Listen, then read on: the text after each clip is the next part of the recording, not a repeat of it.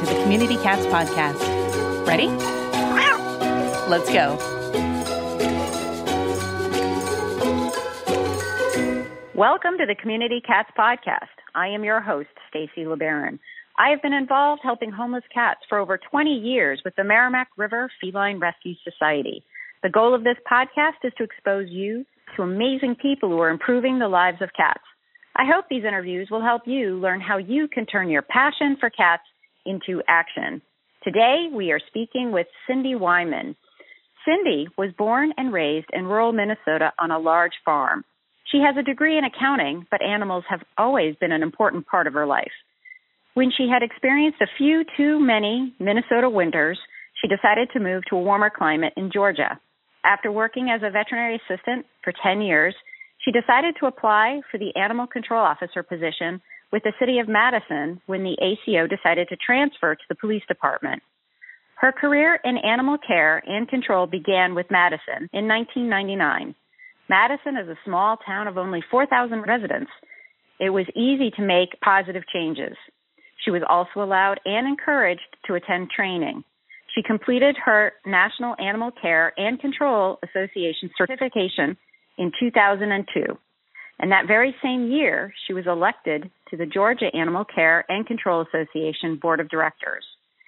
In 2005, she was elected as Secretary-Treasurer of GACA, a position she held until March 2016, when she was elected president.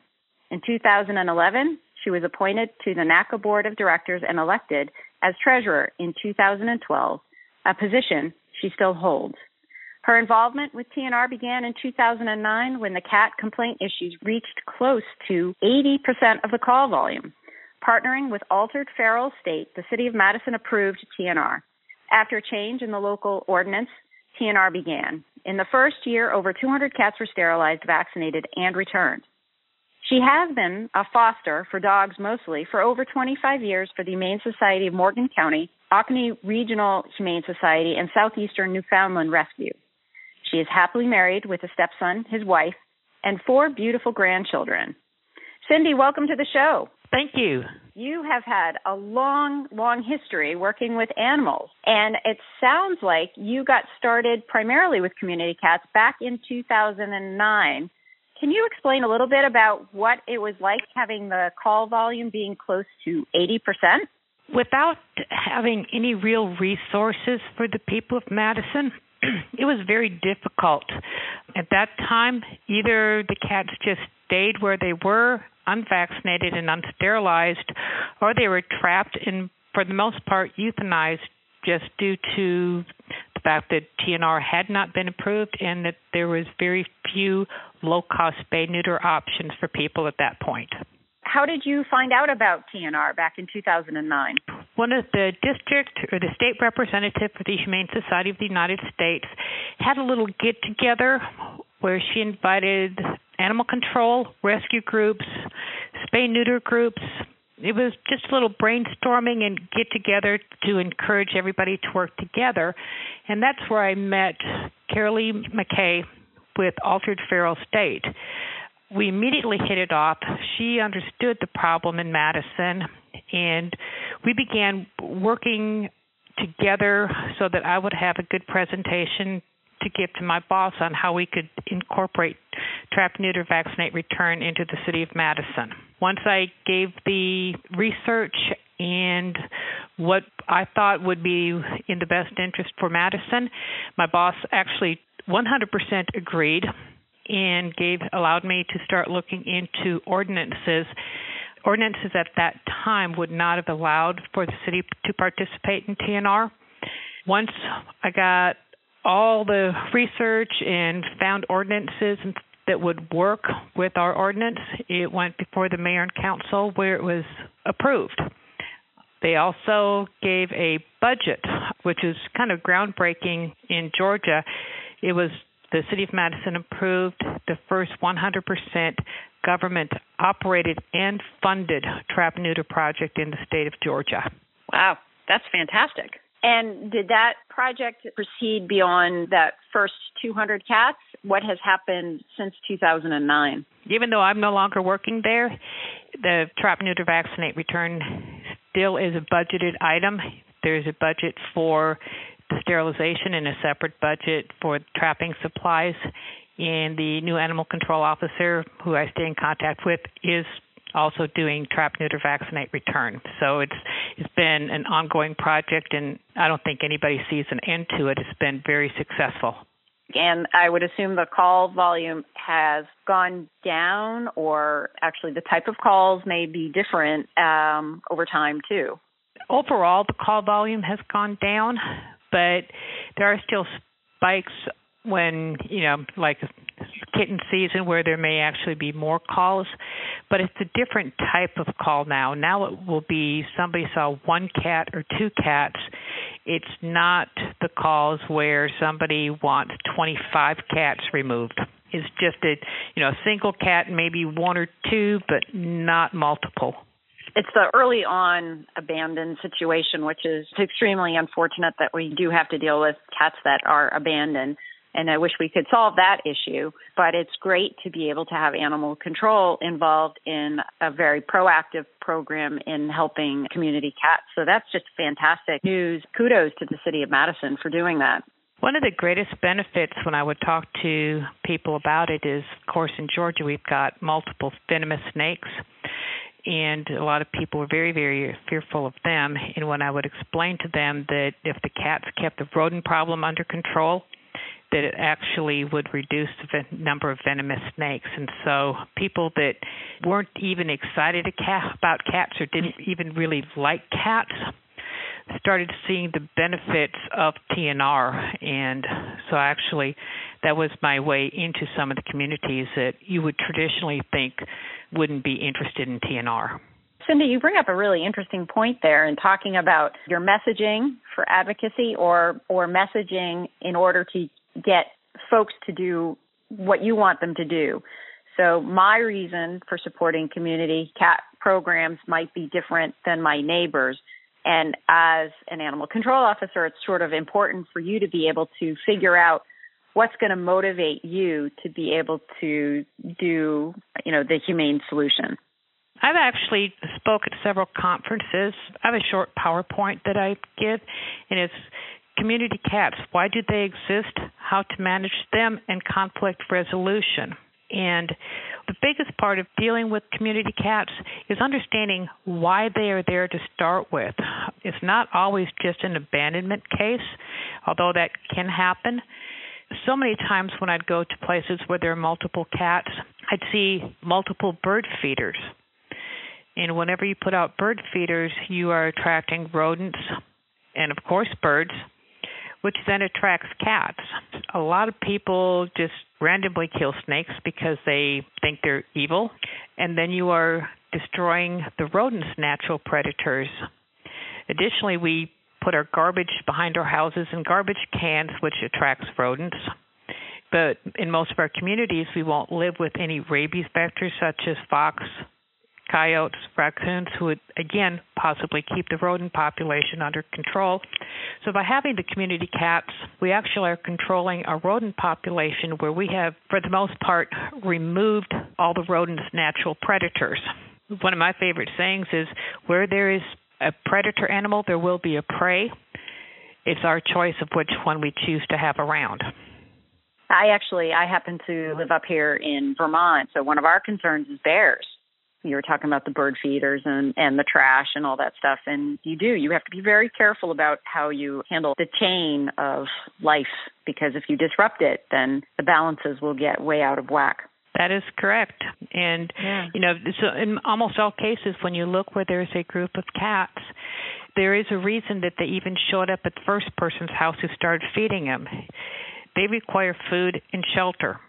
When you have those two items, cats will gather. Yep. And if somebody truly is insistent on not having cats, a lot of times you have to change the environment. Otherwise, you're just going to have new ones move in. If the situation that brought the cats there to start with hasn't been changed, you're just going to wind up with new ones. And that's one of the things where I would talk to people if they were going to continue to feed birds or collect aluminum cans in their garage. They would be much better to have vaccinated and sterilized feral cats the new cats that were not sterilized and were not vaccinated. And now, let's take a moment to listen to a few words from our sponsors. Accidental Exiles by Bruce Perry. Jesse McAllister, a young Texan and Iraq war vet, escapes to Europe, where he seeks a new direction and to heal his desert wounds. Wandering the streets of Ascona, Switzerland, he meets and falls in love with a beautiful Italian waitress named Sonia Altarelli. Since the horrors of combat he encountered with a boyhood friend, Jesse will have nothing more to do with war.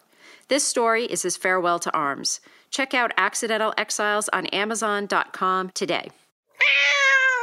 Community Cats podcast founder Stacy LeBaron doesn't just talk the talk, she walks the walk. Stacy is available to provide customized consulting for your group to help you increase your effectiveness and develop an action plan for improving the lives of cats in your community.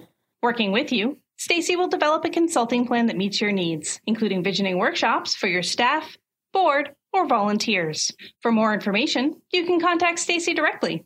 Email Stacy at communitycatspodcast.com or visit our website and click on the education menu. Let's join forces to make the world a better place for community cats. So I would like to turn the tide a little bit. And you had mentioned that you had done some public speaking with a PowerPoint presentation. And I understand you are the treasurer for the NACA Board of Directors. And I'm wondering if you could expand a bit on NACA, what it is, and what their thoughts are around community cats. NACA is the National Animal Care and Control Association. We are a nonprofit that is dedicated to training and support for animal control officers. We do have a certification course a very extensive education course for animal control officers. For years before I was involved, NACA pretty much had the old adage of feral cats should not exist, or community cats weren't even really addressed. Several years ago, they took a position that TNR is another tool in the toolbox for feral cat and community cat control. One of the biggest breakthroughs in my mind was about 2.5 years ago. Doctors Kate Hurley and Julie Levy called a meeting at the ASPCA headquarters for people from all the large national animal welfare groups trying to roll out their new initiative for community cats. As I like to call it, I was the only animal control officer there. I was NACA's representative. And I was very, very well received during that whole meeting because the reality is TNR depends on animal control involvement, or at least acknowledgement and information that only animal control would likely have, because we're the ones that are going to be getting the complaints for the neighbors' cats. Through that think tank, the Million Cat Challenge was born. It was a suggestion where instead of making it a negative about not euthanizing cats, that it was actually challenged to have a much higher live release rate and a goal. NACA actually was one of the initial supporting organizations for the Million Cat Challenge, which was, in a lot of people's opinion, a very huge breakthrough that we actually would support managed intake, trap, neuter, vaccinate, return, capacity for care, all the initiatives outlined in the Million Cat Challenge. And I was grateful for the opportunity to meet with all those wonderful people where I could really express animal control's concerns and where sometimes our limits may come in, not necessarily because we personally believe something or didn't agree with it, but where our government agencies that we work for didn't either have the ordinances or the manpower financing to do what in our hearts we thought would be best. And so through that process of helping develop the Million Cat Challenge, that was really sort of the initiator that sparked NACA's desire to pretty much come out publicly in support of TNR programs? Yes. Before that, it was considered another possible tool, but after that, it became something that we would truly get behind and support. Looking at today's situation with community cats, what you see locally and across the country as you travel around and go to lots of conferences and other places and talk with people from all around the country, What does the future of community cats look like for the animal control profession, as well as just the whole community cat population across the country in general look like to you? I think it's changing for the betterment of community cats.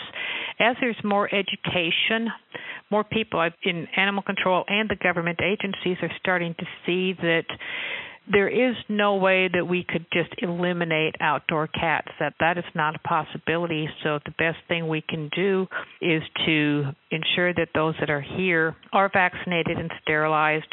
Additionally, with the more education on how they become part of the natural environment as far as rodent control, I've used the adage many times of imagine an area with a high number of feral cats or community cats and think about putting a fence around it, and if you could just magically go poof, all the cats are gone.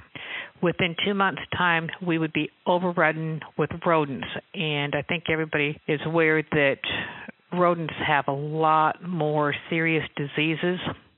Yes, cats can carry rabies, but mice carry the plague, hantavirus, listeria, many, many, many very, very bad diseases, and that the cats actually are helping to control some of those diseases.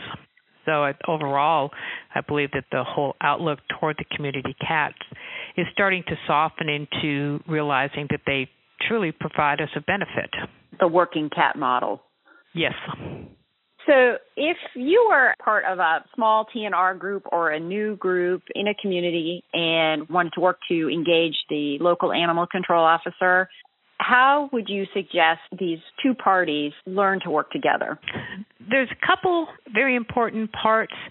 And as a nonprofit group, you are normally going to be dependent on donations and or have the possibility of getting grants, where understanding that most government agencies, there are a few grants that are open for government, but for the most part, most of the agencies that fund TNR only will fund nonprofits. When it comes down to working with government, money talks. Even the animal control officers, if they want to participate in something, it is all budget dependent. And if their powers up the ladder have not allowed for a budget, it cannot happen.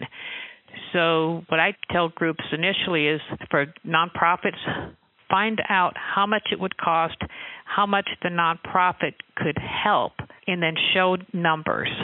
In order to get government involved, you've got to basically show them how it can save them money, not cost them money.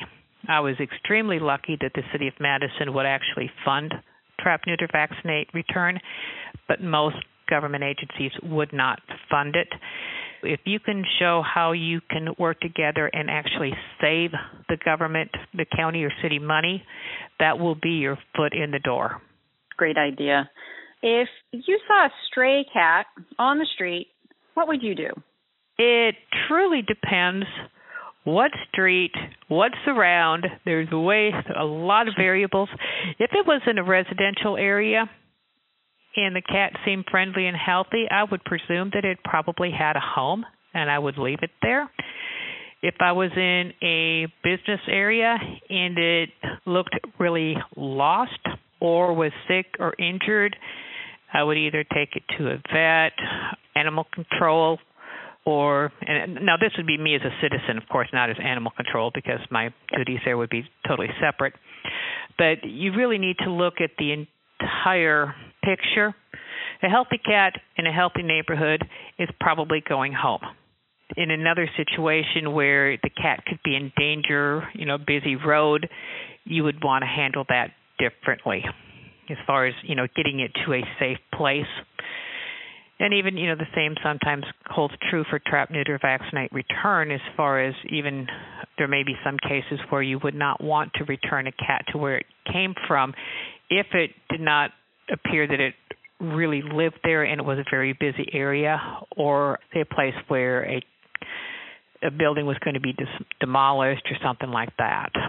There's many different ways to handle it, but either as a regular citizen, if there were several cats in an area, I might talk to the person, see if I could find out where they were feeding them and see if that person would be interested in TNR.